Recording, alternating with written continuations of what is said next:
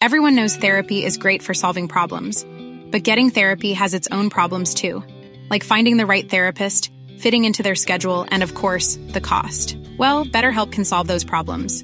It's totally online and built around your schedule. It's surprisingly affordable too. Connect with a credentialed therapist by phone, video, or online chat, all from the comfort of your home. Visit BetterHelp.com to learn more and save 10% on your first month. That's BetterHelp, H-E-L-P. Here's a cool fact. A crocodile can't stick out its tongue. Another cool fact, you can get short-term health insurance for a month or just under a year in some states. United Healthcare short-term insurance plans are designed for people who are between jobs, coming off their parents' plan, or turning a side hustle into a full-time gig. Underwritten by Golden Rule Insurance Company, they offer flexible, budget-friendly coverage with access to a nationwide network of doctors and hospitals. Get more cool facts about United Healthcare short-term plans at uh1.com.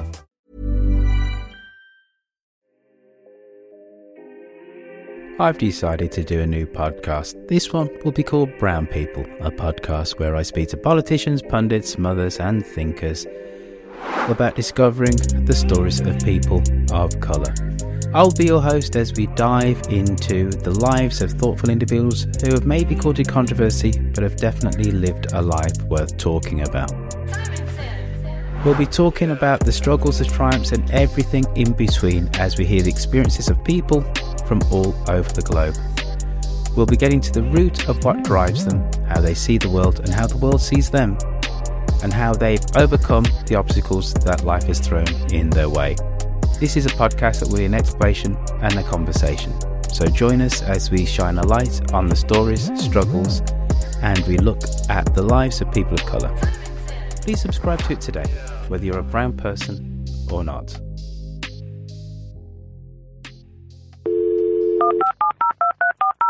This podcast is a Royfield Brown production.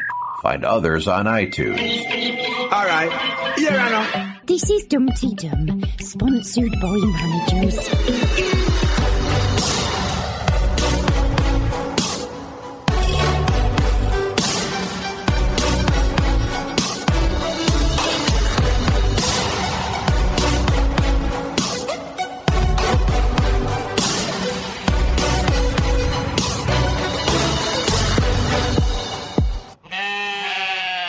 Hi, I thought I'd record the theme tune on the flutes. This is Jenny from Alexandria.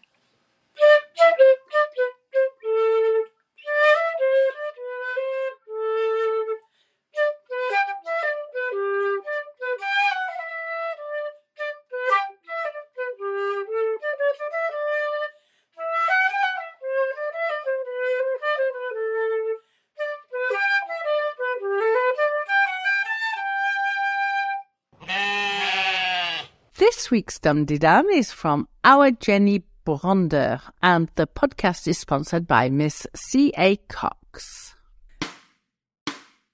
This is Dum-de-Dum, the show about the reality docudrama that is centred on Ambridge in the heart of the Midlands. I'm the furious farmer who is known as Royfield Brown, and I'm here today with the Eurovision fan who is Jacqueline Berthaud in Brittany, France. Now, on this episode, we have a very select group of colour-runners. We have from Witherspoon, who is analysing several characters, Ditzy of Darlington, who takes Witherspoon to task. Ooh, scary stuff. God Squad Mia, she's back, hooray! Who found Debbie Sublime, and Archers Fan 2015, who questions what the heck is going on. Plus, good people, we have tweet of the week from our Purple Pumpkin, aka Theo, and we have a social media roundup from our Katie, her of the Instagram fame. Don't forget, if you search for Dum-de-Dum on YouTube, you'll find lots of Dum-de-Dum on YouTube. Loads of hours of interviews with the actors, which we did really during COVID, but some actually quite a time afterwards. You'll find them all there. For the love of all things holy, please just go and subscribe. Even if you don't actually want to sit through these wonderful interviews and actually put faces to the actors who play the characters in The Archers, go and subscribe to it, because magical, wonderful things happen the more subscribers we actually have. And of course, we shall be wishing a very warm welcome to our 4 new lovely members to our Facebook group. So, shall we talk about Birmingham again? Because we're so excited about Birmingham. I tell you what, it seems to me that you've got a whole load of wind in your sails regarding, was it embroidery or knitting that you're doing? What's the thing you're going to be doing down there? Textile arts. Anything that anybody wants to do, and we're going to start a big push on the social medias this week to promote what people are doing, and a little piece of embroidery, a bit of textile art, a bit of painting on textile that can be added to a big piece during the weekend with all the signatures of people that are there.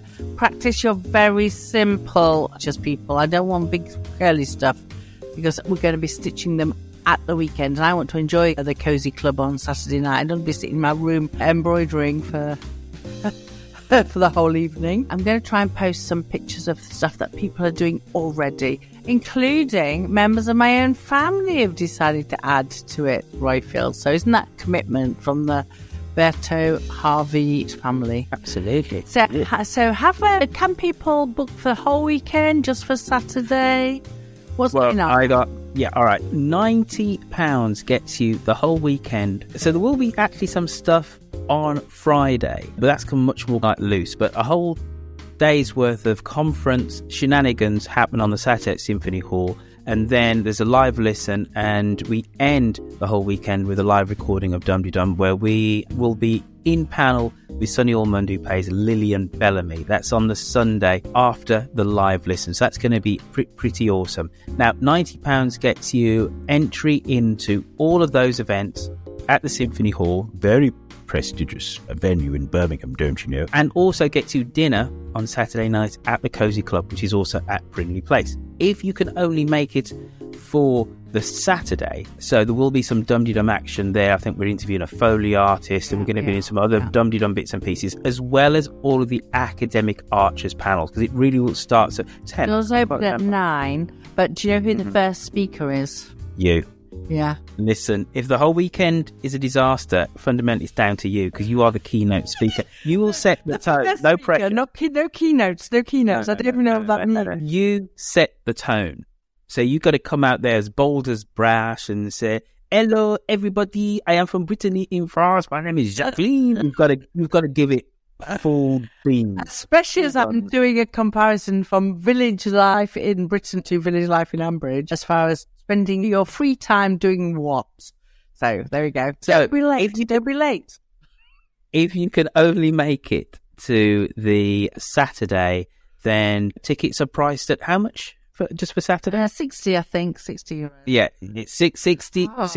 We're not very good, are we, Royfield? Listen, that was just to include you. I knew it was £60. And then it's £30 for dinner. Because I know one or two people are basically saying, oh, maybe I'll just come to dinner. So here are the three options. £90 gets you the whole weekend. Good deal. Okay. Good deal. It's fundamentally Saturday, Sunday, and dinner. You can just come to dinner, and that is £30 per head. And then it's £60 if you want to come just for the Saturday. Now, tickets had sold out for the Saturday, but we've added a new allocation. Yeah. There are more Saturday tickets, and there are, of course, more weekend tickets. We want to see you all there. Go on to www.dumdeedum.com, or you can go on to the Dum Dee Dum Facebook group or the Academic Archers Facebook group. It's going to be a right royal hoot. We all want to see you there. Yeah, because in fact, speakers are one by one, and the events are being promoted daily on our Facebook group. So if you're not part of that, you need to get in there and see. Look at my daily posts, and you'll learn a little more about the event and the speakers. And the link to the booking platform is on Dum Dee Dum website and on our Facebook page. So book up your places for that Tudor suite while the places are still available. Now, we need your help. This is the People's Podcast, where you, the people, contribute to the communal thing, which is the whole world of Dum Dee Dum. So we need you to give us a bank of tunes so we can play them in the future. Fancy singing with friends or family, maybe banging a drum, or maybe you've got like a penny whistle, which is falling down the back of the sofa, which you can find and belong to. Why don't you do that and give us a full orchestral rendition of Barwick Green? Please send it to us. It will be most welcome. You send it to us by going on to SpeakPipe. So what you do, you line yourself up, you bang out a tune, record it on SpeakPipe, hit send, bish, bosh, bang, we get it here, and we'll play it on a future show. Oh, that's all absolutely fabulous. I hope you've all taken it all in. You can always re-listen if you haven't. But first, before we start this big show, let's look at the week in Ambridge from our Sui Queen or Tart. Hello, lovely people. It's Sui, Queen or Tart on the Twitters here, and another week in Ambridge. It's been a real week for duplicity. People acting out of character, just a bit boggling, frankly, I thought. Tim Stimpson was the scriptwriter this time. I was glad to hear Debbie again, who we didn't hear at the funeral. She popped up to Scotland, apparently, to see her dad, and now came back to the fold for at least a couple of days. Adam showed her the edible garden and admitted that he told Stella to buy the new drill. I am so looking forward to Brian finding out she's done that. Jim, for inexplicable reasons, has acquired a green top hat for campaigning against the EV station. He berated David in the village shop for not actively opposing it, as we suspected Justin did have ulterior motives working in the shop, and he made a significant phone call to ensure Damara's name isn't dragged through the inevitable mud when they find out he is behind the whole thing. The anti-EV sentiment escalated on Monday when Jim led a demonstration outside the Brookfield farm gates, waving placards saying, "Stop the Brookfield car park," leading to David revving his tractor engine and then depositing bales of hay to stop negative photos of Brookfield going into the Echo. Ben abandoned his B&B duties twice this week in favour of a chat at the Laurels with Sykesy. Meanwhile, in the dairy, Clarylove and Susan gave an excellent demonstration of exactly why they needed to have some training on their actual jobs before the descent of the general public, who seem to have not bothered showing up to look through the rectangular window, to be honest. They both practised the spiel with varying degrees of success, and George, quelle surprise, manipulated everyone to try and get his 18th birthday party in his own way. I foresee trouble. To be honest, it's not difficult to see trouble around what George does. There's trouble at Mill with sheep worrying going on, and Harrison was called in. He is going to run a community project for Eurovision, which Paul, the new gay in the village, is stereotypically drawn to. Justin turned up to a meeting believing they were planning for the coronation celebrations instead, and much hilarity ensued. Not really. All seemed very clunky to me. Then we descended into farce as Debbie approached Joy, who was wearing Jenny Darling's scarf. There was a bosom and a brooch, and Debbie led to a reasonable conclusion that Brian was up to his old tricks. This escalated as the week went on. Harsh words were said, and despite a last-minute attempt to restore family harmony, with Brian telling Debbie to come back and run the farm, they burned their flimsy bridges, and she's going back to Hungary for good. Jimmus moved into Brookfield's B&B room after booking under a pseudonym, and then hung a banner out of the window, which only the dog walkers could see. And then he posted videos of himself in social media land. Not entirely successfully. He refused to leave everything when Ruth tried to lure him out with a flapjack and a cup of tea. Then Chelsea came and talked him down and said he needed to use different tactics. Now he vacated, promising a favourable online review, and left Brookfield to cut down the bedsheet banner. I wonder if the sheet came from Underwood's. Did he remember to pick up his top hat after he originally left his razor behind? I'm sure it's just a matter of time until he glues himself to a feed trough and paints the cows neon pink. Till next week then, my love Liz, I hope it's a good one. Oh. So, what do you reckon? What do you reckon to the last week in Ambridge? There's been a lot going on. It's a busy week, which I've quite enjoyed. I suppose if we're being down on the Archers at the moment, I'm not the person to talk to. What about you? If I'm down on the Archers at the moment, and I am, this is going to be a very tricky podcast to record. And you said, let's not talk about you're down. No. Let's not talk about it then. No, but what we're going to talk about then? Because, okay. So tell me what you think about Jim, for one. Okay. Honestly, these storylines are somewhat circular. I remember Route B in the 90s, and I presume it would have been Linda Snell who would have been anti-Route B. All of this, always Linda. Yeah, all of this smacks of Route B. Okay?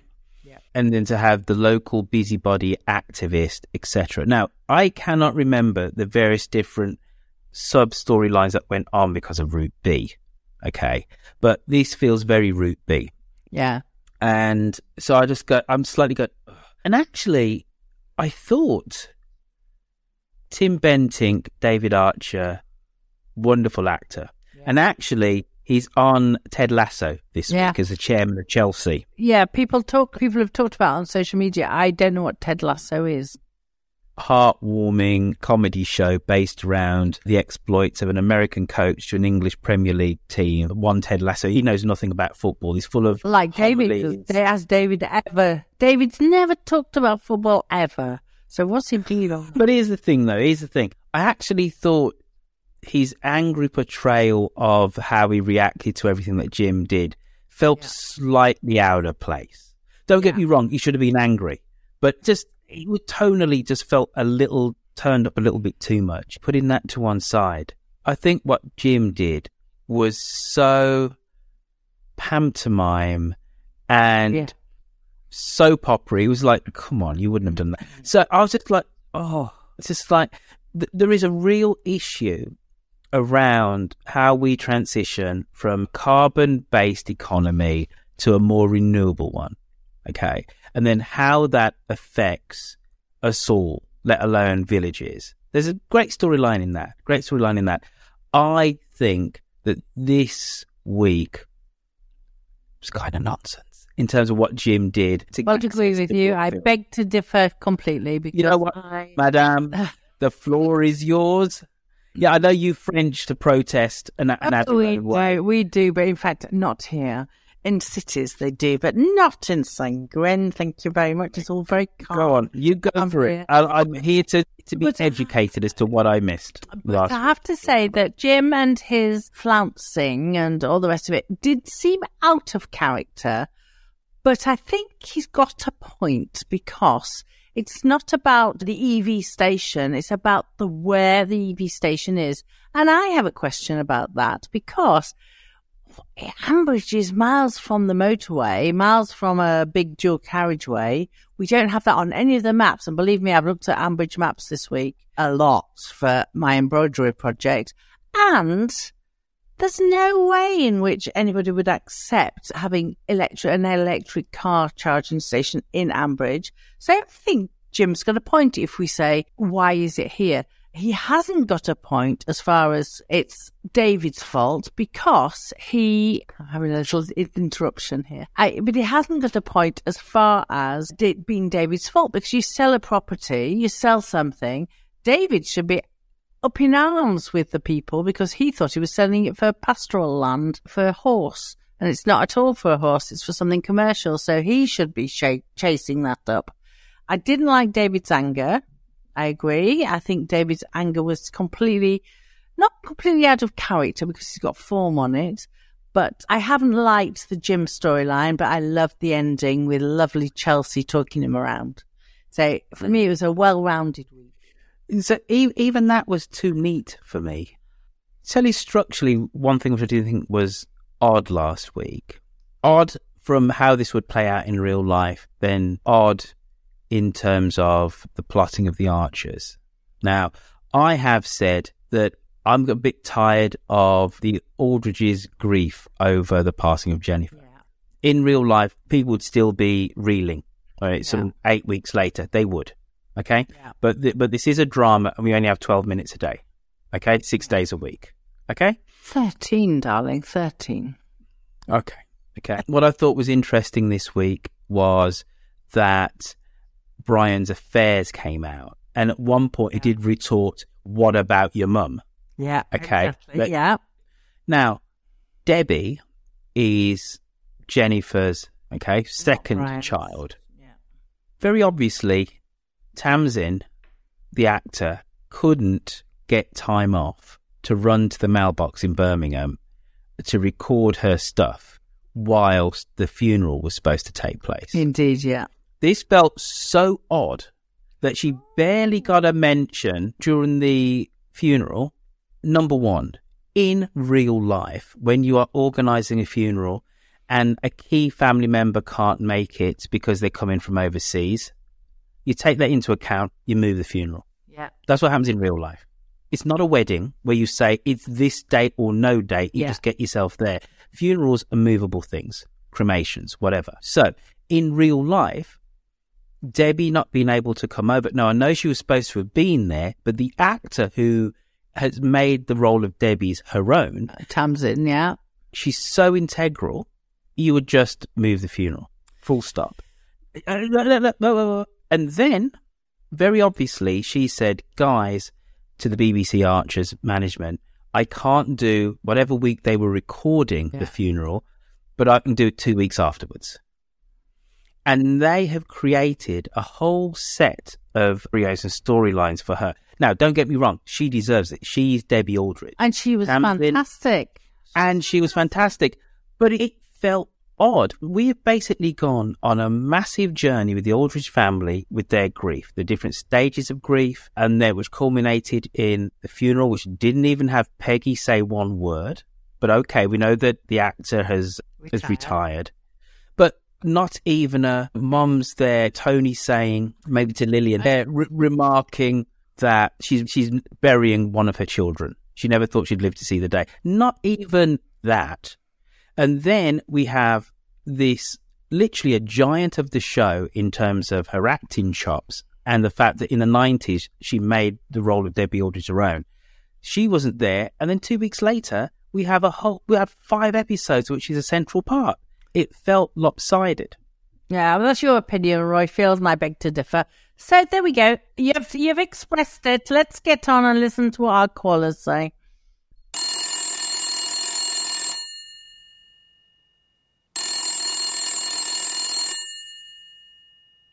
Hello, Ambridge 3962. Over here from these United States, you have the cranky Yankee.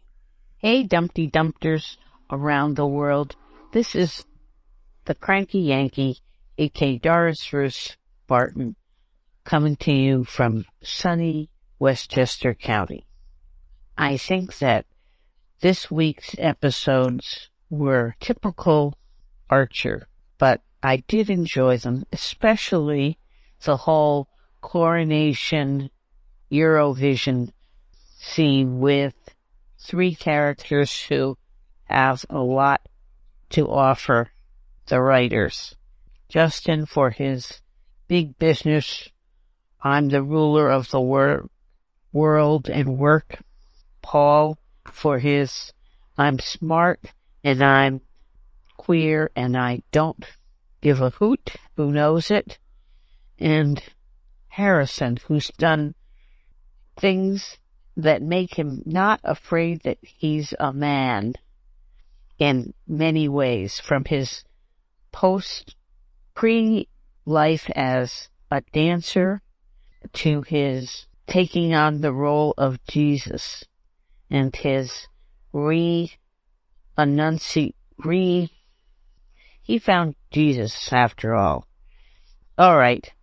I'm rambling enough for an old lady, so I'll say goodbye and hope you all have a wonderful time next month in the actual gathering. Take care. Bye-bye. Oh, good to hear from you, Cranky Yankee. I've got lots of questions about that call. Do we really say queer now? Yeah. But I think queer, though, as an expression, has really changed because many people who will call themselves queer say LGBTQ plus I plus. It's I plus, right? But I know 2 people who say they're queer, and again, people who really identify as being queer, please write in. This is my understanding. It's not necessarily, as we'd call it, gay anymore. It's somebody who, and I've been, somebody told me off for this about 2 years ago. She identifies as being queer because she says her sexuality is somewhat fluid.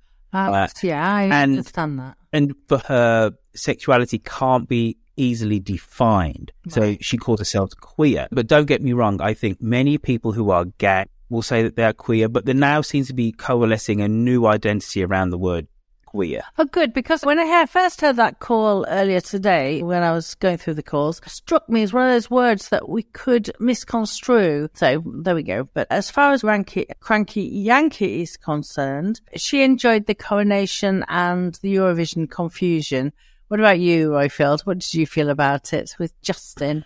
Thinking he was talking about coronations and it was all Eurovision. I love the whole Dana International nonsense. Gave me a little bit of a wry smile. And I think to Cranky Yankee's point about Harrison, here he is the Bobby of the village, and he's sufficiently comfortable to say, all right, Eurovision. Yeah, Nothing why not? Yeah, and also the illusion that Paul made to him being a little bit theatrical, him being Jesus and hearing about his wonderful abs and everything. Yeah. And then he's aggressive, are you sure you're not gay? I love that. Yeah. Yeah. Moving into a bit of Amdram and Eurovision. Yeah, exactly. I thought it was all a good bit of fun, a bit of light relief. And the fact that Justin, who is obviously trying desperately to ingratiate himself in all things community for obvious reasons at the moment. Yeah, he was dragged in. I'm trying to remember which member. I think this might have been Jack Woolley. I could be wrong. This is why we need Cosmo or Stephen. Whenever he wanted to do something, redevelop something in the village, always went on a campaign of paying for the village fate as a way of the world over, Royfield. The world over, it happens. No, listen, absolutely. But it's just interesting how these circular themes always seem to come back. So here it is. It's the coronation committee, but I don't understand how you can really have the coronation committee in Ambridge and not have Linda Snell up front and centre. It is very silly that she's not been involved. Obviously, she's disappeared off the face of the Ambridge earth at the moment because, for whatever reason, maybe she's busy doing other things. But there we go. I'm not accepting that she's not there. Thank you very much, Cranky Wanky. Who are we going to next? We're going to Bernadette Hawkes. Ooh, that's good. Here we go. Imagine the softest sheets you've ever felt. Now imagine them getting even softer over time. That's what you'll feel with Boll & Branch's organic cotton sheets. In a recent customer survey, 96% replied that Boll & Branch sheets get softer with every wash. Start getting your best night's sleep in these sheets that get softer and softer for years to come. Try their sheets with a 30-night guarantee. Plus, get 15% off your first order at bollandbranch.com. Code BUTTERY. Exclusions apply. See site for details.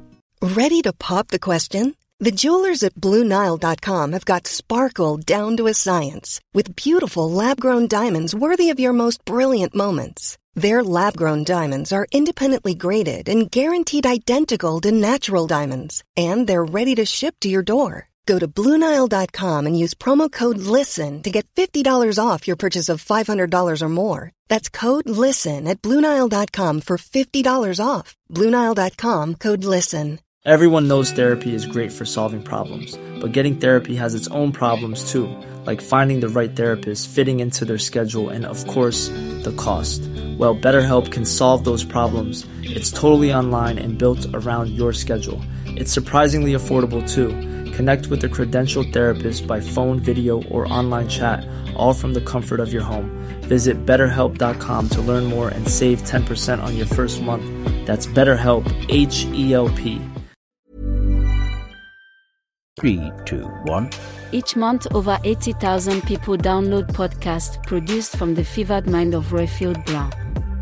They cover a gamut of topics like maps, politics, American presidents, history, the Archers, Formula One, Jamaican culture, and Englishness. Go to wherever you get your podcast and type in Royfield Brown to discover a new favorite podcast today.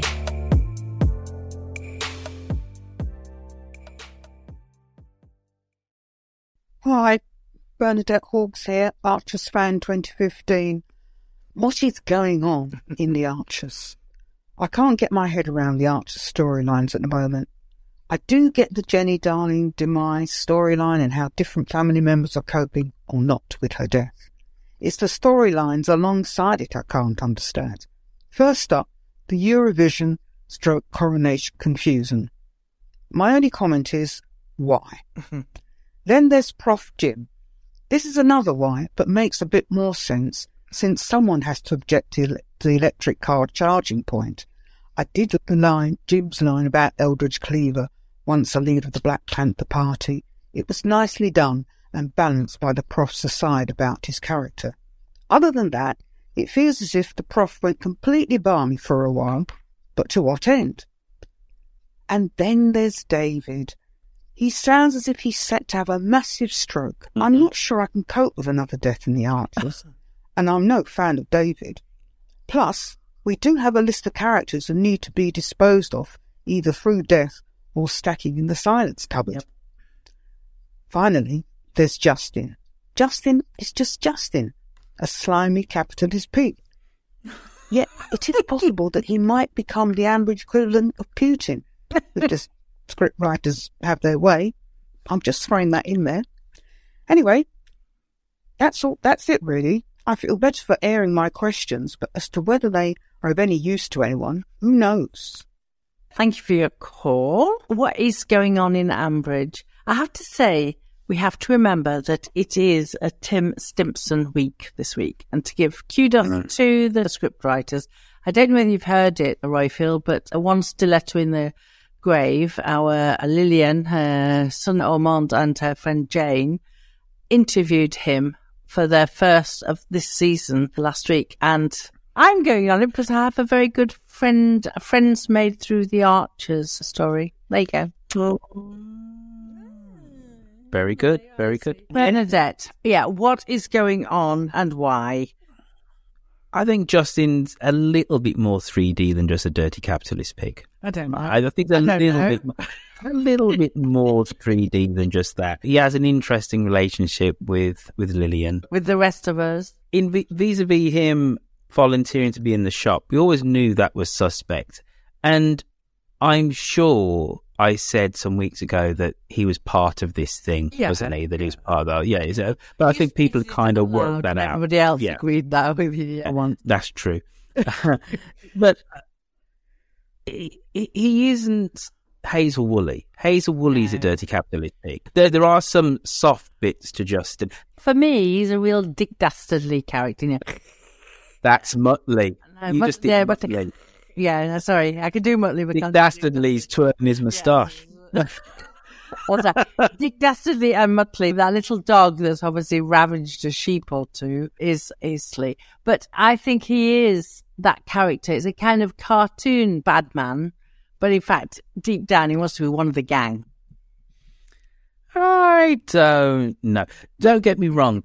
On the badometer, 1 being you're a saint, you're Jesus, and 100 being your Stalin and Hitler, Justin's maybe round about an 85, right? And, but Matt Crawford was more. Yeah. Actually, I'm gonna row him back. My 85 is mean. He's like a 60, whereas Matt Crawford's like 85. So where would you put Philip? Where would you put Philip? The slave master. Oh gosh, he's in the high 90s. Ah, good. I'm glad. You've relieved. No, I don't know what I want to say. I don't know how to say it in English. Forget it. Oh, give us the French. I find it fascinating when somebody's so bilingual, but fundamentally speaking in one language as opposed to another, and they start to get key phrases. It's pathetic. It shows you totally normal and natural, and many people who are bilingual frequently say, I've forgotten how to say this, I've forgotten how to say that. It's words that don't come, but maybe it's my age as well. So let's move on from there. Anyway, all right. Okay, say no more. But I said, I'm not going to say no more. You need to go on. The best and easiest way to record a message or a plot prediction is to go to www.speakpipe.com/dumdydum, or you can go to dumdydum.com and hit that little red tab over there on the right or the left. Don't forget, if you're typing in dumdydum, there is a T in the middle. Also, there's a link to SpeakPipe in the show notes. Or you can send us a voice note via WhatsApp on 0044 7957 167 696. And we need your calls in by 6 p.m. on a Sunday UK time.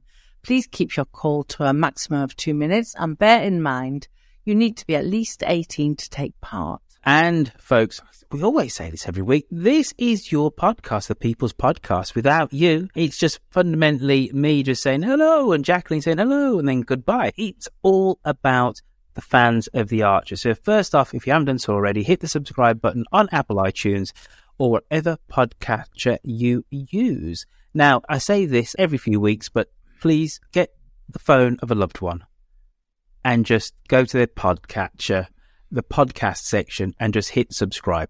Then walk away. Just say, honey, I need your phone for a second. Right? Hit subscribe to Dumpty Dum, then walk away. Right? That'd be awesome. Now, what you can also do is give us a 5-star review. They've been a little bit thin on the ground recently, but they are hugely appreciated, especially if it's on Apple iTunes. Thirdly, finally, the last thing is that you can consider becoming a patron. Patron is a way of tipping creators, and there are different levels with different rewards. Basically, it means that we can pay for hosting, keep the lights on around here, the odd new podcasting mic when it's needed, etc., etc. We would be delighted to have your support if you become a Patreon. But also, you can go onto dumtydum.com and hit that donate button, just like Mrs. C.A. Cox did. Not everybody who gives us some moolah, wonga, or some reddies does it through Patrons. You can do a one-off donation, or you can set up a regular recurring payment through PayPal. So we thank you, Miss C.A. Cox. You are a diamond. Thank you. And that's one way you can become a sponsor of the show. And we go back to our calls. I think we should. Now, we've had Bernadette Hawkes, we've had Cranky Yankee. Next off on the list is our Upper Lower East Side dwelling professional sports therapist, a.k.a. Mr. Spoon. Greetings, Royfield, Jacqueline, and all Dumpty Dummers around the world. It's Witherspoon and Angus Haggis here. I have points to make on 3 sets of character interactions this week, so I'll get right to it. First, David and Jim. I'll be very brief here. Another example of how emotionally unintelligent David Archer can be, but I did like his use of the hay bales. Second, Brian, Debbie, and Adam. I'm sure there will be several caller-ins on this topic. Not only didn't we know about the feelings about Brian that were stewing unresolved in Debbie while she lived her best Hungarian life, we saw that through the many years of conflict between Adam and Brian, Adam has been able to, for the most part, resolve his issues with his stepfather and arrive at a better place with him. See also the scene between the two at the racetrack. I found that very male-bonding episode very touching. I like how the scriptwriters are taking Jennifer's death as an opportunity to further explore the Aldridge family dysfunction and heal some of their wounds. Third, Paul and Harrison and Justin. I am loving Paul more and more. So there was a follow-up to Jakob's comments about Paul last week. We saw, in contrast to Jakob, how comfortable Harrison is with Paul and vice versa. Paul easily code-switched, to use the new vernacular. First with great ease, having taken Jakob and Alistair to the escape room, and then this week letting his hair down with Harrison at the Eurovision Committee planning meeting. And he even converted Justin into an LGBTQ ally in 10 easy seconds. Paul's got some skills. Talk to you soon. Paul's just lovely, isn't he? He is lovely. He's absolutely... Though, you know what? Maybe what we should do, though, because the next caller in her and Witherspoon don't necessarily see eye to eye. So why don't we? Yeah, I agree. Because she comes back on last week's call. Now, this is a 2-parter, folks. Imagine Witherspoon of last week, Witherspoon of this week, with Ditzy of this week, with Ditzy part 2 also. All right. So just imagine that Jacqueline and I have said just about nada in between these calls. Here we go. Hi, you two. Ditzy of Darrington here. Just wanted to say about Witherspoon's comments about what Jakob said last week about how he would never have said me and Alistair, using the object pronoun me rather than the subject pronoun I. What Jakob actually said was he's going to expect me and Alistair to perform an ABBA number. But it'd be totally incorrect to say he's going to expect I and Alistair to perform an ABBA number. The use of me is quite correct here. Remember, the rule is to take away the other person, i.e. he's going to expect me to. so I think Jacob probably did pay attention in English grammar lessons.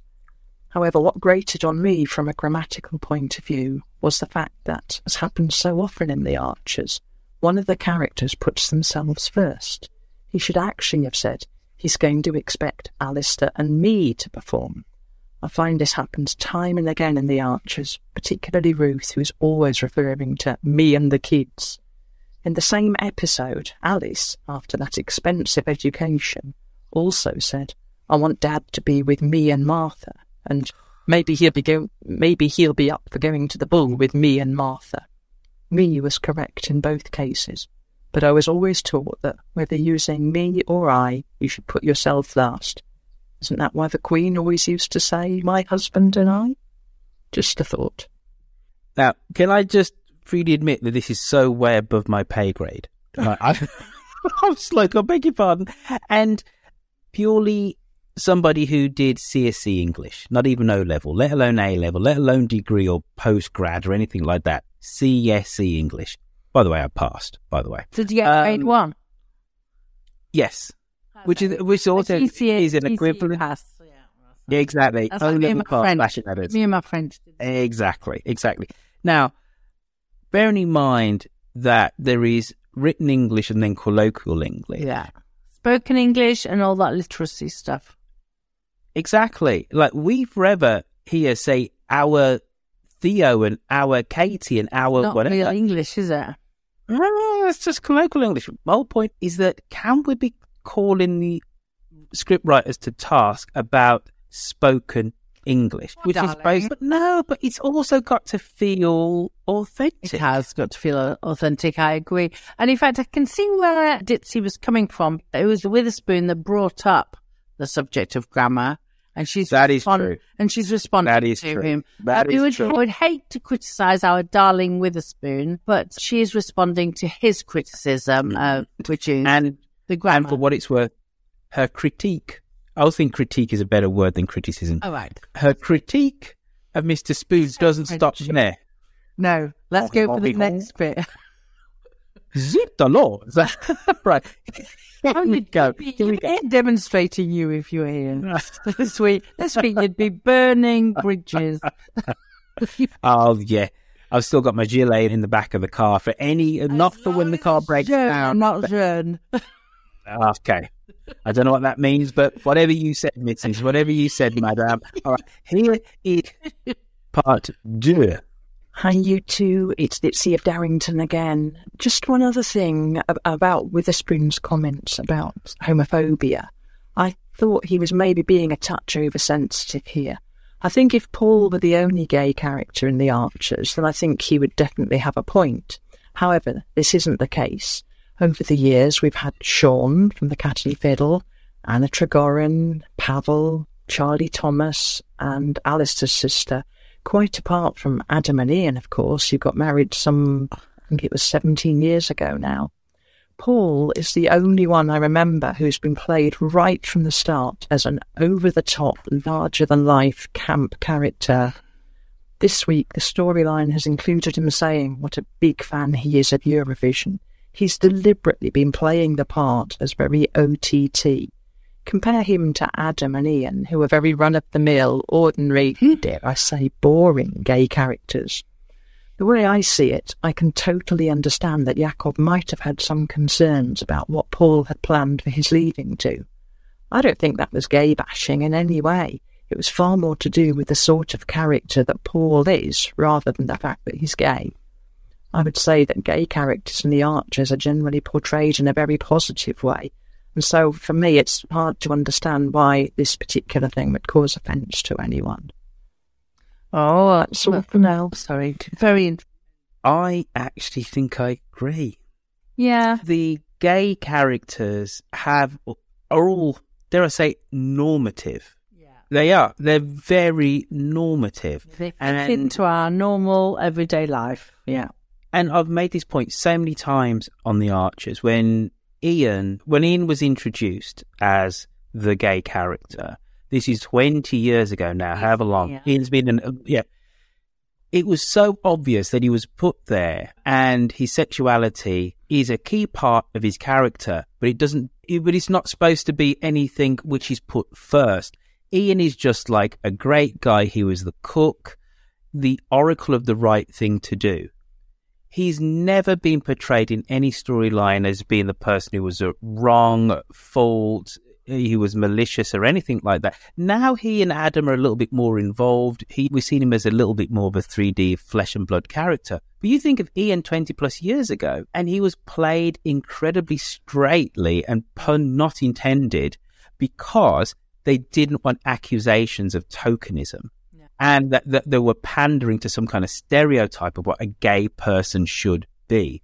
Now, I completely agree with Ditzy here. We've had numerous gay characters now, right? And then now we're having a more, let's say, flamboyant, stereotypical character who also happens to be gay, because we've proven that not all gay people are like this. We have, and in fact, I don't know about you, but I have I come across quite a few gay people that I know in my everyday life, and only one of them is that flamboyant Zumba dancing, Zumba class giving. He works in the local creperie, but he is Paul completely. And why not? Once in a while, that's what happens. It's real life. I'm totally with Ditzy here. I think this is great that we can have a character who's fun. He's just fun. He is fun. But I think so I'm glad that we've seen that, the uncomfortableness that Jakob has felt with Paul and his flamboyancy, because, a lot of people are uncomfortable with it. But I think Ditzy made another interesting point. Was he uncomfortable with the fact that he had all these plans, potentially, and Jakob didn't know what the plans were? Or was he uncomfortable with the fact that he might get him into something which he thought was a little bit kind of gay? I actually don't like my entertainment to be so incredibly mapped out. I like a certain amount of serendipity, and we can just bump into something. So me personally, I'd be like, well, that's not because I'm homophobic. It's just because I don't like things to be overly organised. Bearing in mind that Jakob is a big spectrumy, right? And he likes to be in control. Indeed, yeah. So whilst we love Witherspoon, and we did agree with him last week, we also can see, I can't remember whether we did or not, actually. Exactly, I can't remember either. All I'm saying is, whatever we said last week, if it was to agree with, definitely agree with Ditzy this week. Yeah, Ditzy, thumbs up. Ditzy. She knew what I meant. Big thumbs up to you, Miss Ditzy of Darrington. Yes, Ditzy, not Ditzy. Sure. We've heard from Ditzy before. No, me either. You've come in swinging, Ditzy of Darrington. Keep it up. Yeah. She delivered the coup de grace. She did. There goes my friend again. It's French stuff today. Boom. And draw catch. That's me. I think we have one more call, don't we? We do. It's our Mia. Hi, Royfield, Jacqueline, and all Dumpty Dummers worldwide. This is God's God Mia with a rare call in. And I just wanted to talk about Debbie and, more importantly, Tamsin Gregg, who plays her. I just thought her acting this week was sublime, and she just shows up everybody else. She just knocked it out the park, and I'll miss her because the character's going back to Hungary. I was thinking about the comment made about recasting Debbie, and as much as I'd like to see Debbie back in the show a bit more, I would miss Tamsin, so there you are. I will be at the Dumpty Dum Academic Archers Mash-Up at the end of April, so I do look forward to seeing many fellow Dumpty Dummers there. Okay, this is God's Squad Mia saying amen. Bye. Ooh, we're going to meet up. It's so exciting. I like her way of signing off. Amen. Perfect. Very apt. Very apt. There's no way they're going to ever recast in Greg. It's just an impossibility. The very fact that she obviously said, I do not have the availability the week of the funeral, but I can come 2 weeks afterwards. And they gave that latitude then to regurgitate a whole load of stuff just because of who she is, shows you can't. She's a great actress now. She started with us. We gave her the kudos to carry on and have another bigger roles, a good acting career, and then all good to her. I don't think they'll ever be able to replace Debbie as an actress, so she's going to be she's been fairly silent, as we've known for many years now, and she'll continue to be silent, but it was brilliant. I've loved hearing. I hated Debbie, but I've loved hearing the actress. Debbie and her actions were a bit as far as I was concerned. Yeah, we haven't spoken at all about the offer that Brian made to her and the fact that she turned that down. Yeah, we haven't. I feel very mixed because it showed us that Stella is disposable. Brian's Debbie's stepdad, and Debbie did an excellent job running Home Farm back in the 90s or early 2000s, whenever. That does feel like it's her natural place. So I did feel sorry for Stella, but I did get confused because I thought, wait on a minute, you're a massive actor, you've been doing stuff in America, in Hollywood, here and everywhere. For a moment, I thought she was actually going to say yes. I was thinking, the actor doesn't have the time for this. This is like beer money she's going to be getting for doing the Archers, and then have to go up to Birmingham. If the studio for the Archers was maybe in London, you could just slip it in between things. But yeah, if it was a Pinewood not far from Heathrow, every time she picks in, she could just a short taxi ride, and then she'd be there. Now, I've had for a minute. I agree. It did sound as though she was actually considering it, which is the art of the script writing for the Archers. I think that was fingers pointing to us, the audience, knowing what a fan favourite. Yeah, absolutely. That actually Brian was talking on behalf of us. Yeah, he was. Saying, come on, come back. And we're all like, yes. And then all of a sudden... It's the skill of Tim Simpson. We all talk about Kerry David and his skills, and I'm an absolute Kerry fan. But some of these other writers that we're hearing more and more of, Tim Simpson was the one behind the Helen and Rob storyline. He's been there for quite a long time. The youngest ever scriptwriter that they had on the Archers at 22, 23. Oh, wow. Yeah, brilliant. And he's now in his 50s, so he's been there. He's been there longer than we have. Been there longer than you have, Royfield. But, I just think it's showing skill, slotting her in at a time when she was available to say her... This is where you and I... Don't get me wrong. It was a great set of storylines that she's involved in. The whole thing with Joy and Brian, etc. Great. The fact that Joy disappeared out the shop, and which then put this little seed of doubt. So what the hell's going on here type of thing. Wonderful. My question is, though, we are literally done with going into the minutiae of the grief of the Aldridges, and then it got pulled back. And we know the reason why, because she didn't have availability when in the middle of the storyline. And for me, that felt uncomfortable, because I'm just like, oh, God, not another keep on going over Jennifer again.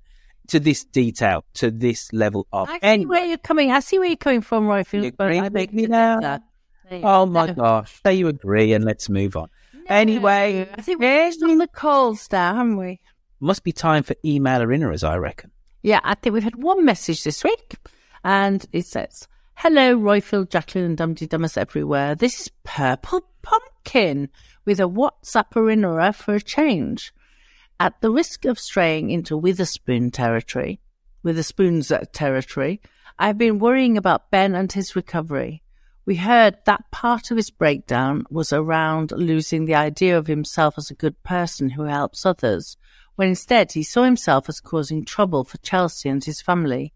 Now we are told that he's sacrificing his birthday breakfast to be with grumpy old Sykesy. Is this overcompensation? And is he going to burn out from giving too much time and energy to others? Or has the Ambridge furry waved his wand and is he fully recovered? I look forward to hearing the story develop. Thanks for all you do for the show, and looking forward to seeing everyone in Birmingham.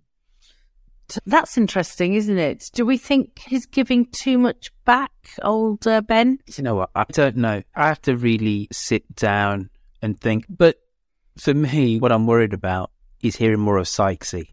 I care. You can't cope, do you? Can you? So little for this character that unless they're going to play off as some level of love triangle for Jill at some point, and whatever. Maybe. What is the point? But you don't normally like it when a new character comes in. You're always a bit anti. Let's see. I'm not saying normally. I'm just saying recently I've gone off the idea of new characters. We have so many characters who we just haven't heard of, which I think are great and just underutilized. And dredging up another old duffer who's a miserable old sod, I'm not up for, to be honest with you. But anyway, I sound like a miserable but it's interesting. Yeah, you do sound a bit miserable old Birmingham man. Do we call you Sykesy from now on? Wow. Oh, last week we had a lovely message from Martin, who's down under, who's going to be in Cambridge this summer and would like to have a meet-up because he can't make Birmingham. He's feeling very jealous. Martin, the Dum-de-Dum community has come to your help, and I have had contact from Lucinda Sparrow, Amanda Kitely, and Michelle Wright, who are all in Cambridge area, and would be happy to meet up with you and to discuss all things Ambridge when you're in Blighty this summer. So you can email us, email me, or email at Dum-de-Dum, and I'll put you in touch with those people. So we're a social media, social contact group now. There's a couple of really worrying things about this, is that all three of them emailed you and not me. So you obviously are the approachable one of the duo, where people think, oh, it's Auntie Jacqueline, as opposed to big, bad, mean Royfield. Royfield, I'm active on the Facebook page, and I put it out there, and people contact me via the Facebook page. So there we go. Whatever. You're too busy. I'm just a retired old bag, so you're too busy being a professional. You're too busy, whereas I can look at social media every day if I want, all day. But I'm not the dentist. Now, another thing which you can do if you want to meet up with Dum-de-Dummers is go into dumdedum.com and click on the link for Tractor, which will then unfurl a massive map of the world, and there'll be little bricks where Dum-de-Dummers inhabit. Doesn't point to the houses, but just gives you the general kind of location of where the said Dum-de-Dummer lives. So if you sign up to Tractor and put your location there, then you can actually message other Dum-de-Dummers and say, we seem to be living in the same village. Maybe we should meet up and talk about the Archers. That is a wonderful way of bolstering the meetup numbers, Lucinda, Amanda, Michelle, and Martin, for the summer. And by the way, we'll expect a Dum-de-Dum from you, and some pictures to put on Facebook would be awesome. Absolutely. Moving swiftly on from a real meetup, let's go on to social media and see what our social media gurus have been talking about this week on the Dum-de-Dum Facebook page with our wonderful, wondrous, lovely Katie. Hey up me ducks, it's Katie here at KTPland on Twitter and Instagram, with an extra special shout out to all my East Midlands crew. It's a slightly shorter roundup this week thanks to being struck down with the lurgy, but here goes. The character spoken about the most this week was, no surprise, Debbie. There have been lots of welcome backs and discussions about the Debbie Bryan storyline, but my favourite post of the week was from Anne Stevenson, who said, "We've all been in innocent situations that have ended in awkwardness. Tell me yours and I'll tell you mine." Well worth a scroll through the replies. The other heavily discussed topic was the charging station and everything revolving around that. Kate Penfold congratulated everyone who predicted the truth behind the charging station. Charlie Bird gave us all a great image of Justin by saying someone's twiddling his moustache this evening. So true, Charlie. And Louise Lawton was disappointed that Jim didn't end up in the forklift truck being driven by David. You and me both. With regards to Susan and Clary, Karina Payton has predicted they'll give away all the Borchester Blue secrets. Eek. And Ryan Bloomfield shared a photo of Susan and Clary discussing their trip to the Westbury Craft Fair. Love it. On to other news. Benjamin Kevin wondered what was going on with all the overacted huffs and hums, while other listeners thought these sounds made everything seem more realistic. Kate Lyle agreed with Al Witherspoon about the casual homophobia directed at Paul, and there was a good discussion about the terms of bling and drag in the comments. Well worth a read. Francis Robinson discovered that Tim Bentinck is an earl. Michael Wylock shared a photo of the potatoes he planted while listening to last week's episodes. Looking good. I do love a jacket potato. And Michelle Wright announced she'd be up for a meet-up in Cambridge in the summer, and more people replied in the comments. If anyone else would be up for it, check that out in the conversation. Lots of suspected voices have been heard out in the wild this week. Kay Goff thinks she heard Lee doing the safety announcement on the Stena Line ferry, while Lorna Powell thinks it might be Ardil. Others have heard David on the Mind the Gap on the Tube, Usha on Great Western, and Adam on EasyJet. They do get around. While Mike and Beth Jennings have been visiting all the sites. They drove through Lower Loxley, hope they moved all the paintings out the way, before going to the Old Bull in Inkbarrow for some great pub grub, and then on to Hanbury Church, the inspiration for St Stephen's. I feel like I need a road trip of all these places in the summer. In case you haven't noticed, our Jacqueline's been sharing posts about each individual aspect of our big weekend mashup next month, so you can see what will be discussed on the day. My next social media roundup will actually be in Birmingham with all you lovely lot, so looking forward to meeting as many of you as possible. As usual, welcome to the newbies, make yourselves known, settle in with a cuppa, and let us know your thoughts. Until next time, ta-ra! Thank you for that, Katie. Thank you, everybody who's been contributing to our group this week. You've been most awesome as always. Now, we've done that, so now it must be time for us to mention the 4 new members to that group. Absolutely, yes, a very warm Dum-Tee-Dum welcome to Catherine Daly, Linda Wallace, Georgina Selway, Rita Feria. Now, this is the time where the last couple of weeks we've had an embarrassment, not of riches, just an embarrassment, folks. Jacqueline, do we have any reviews? Yes, we do. We have one, and very sweet 5-star review. Impossible. Niban, who is in the United States of America, sends a 5-star review entitled Across the Time Zones. Dum-Tee-Dummers have become friends and family across the globe. Doesn't that just say it all? That's lovely. It does. Thank you very much, Niban. We need a lot more reviews, short like that, so the podcast doesn't go on. 5 stars always, and just tell us what you think of us.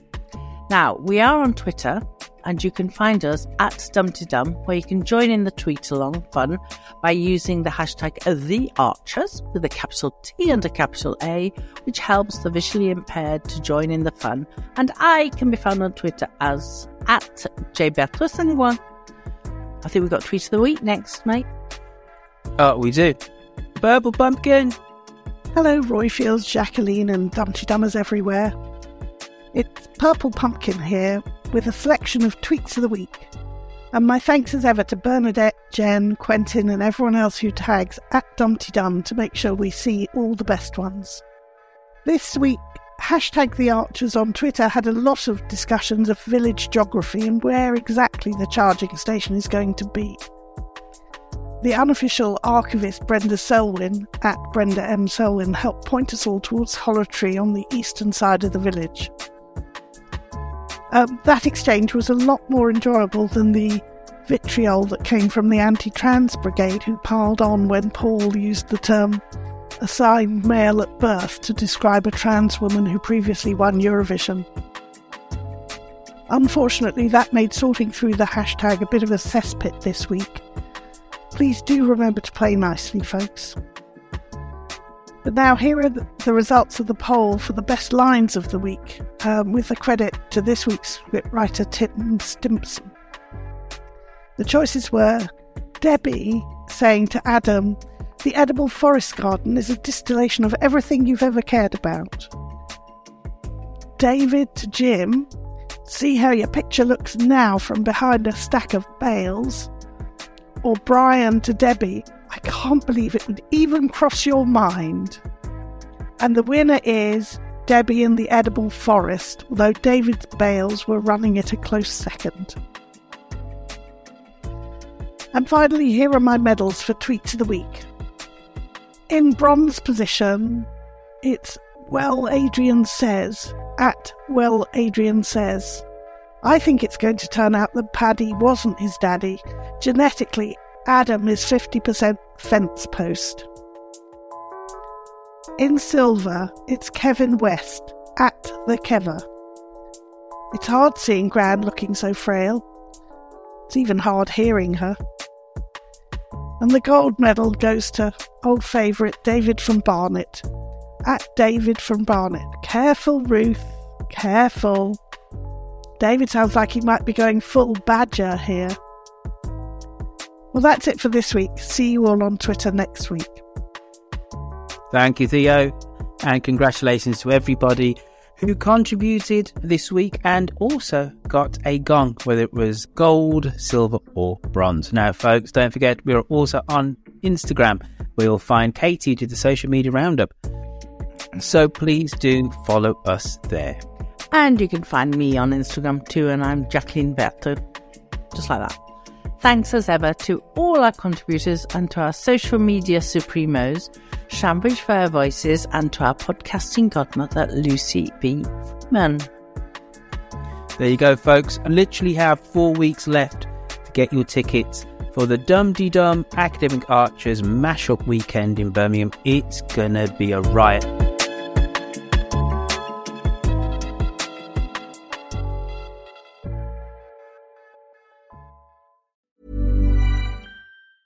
Mom deserves the best, and there's no better place to shop for Mother's Day than Whole Foods Market. They're your destination for unbeatable savings, from premium gifts to show-stopping flowers and irresistible desserts. Start by saving 33% with Prime on all body care and candles. Then get a 15-stem bunch of tulips for just $9.99 each with Prime. Round out Mom's menu with festive rosé, irresistible berry chantilly cake, and more special treats. Come celebrate Mother's Day at Whole Foods Market. Planning for your next trip? Elevate your travel style with Quince. Quince has all the jet-setting essentials you'll want for your next getaway, like European linen, premium luggage options, buttery soft Italian leather bags, and so much more. And is all priced at 50 to 80% less than similar brands. Plus, Quince only works with factories that use safe and ethical manufacturing practices. Pack your bags with high-quality essentials you'll be wearing for vacations to come with Quince. Go to quince.com/pack for free shipping and 365-day returns.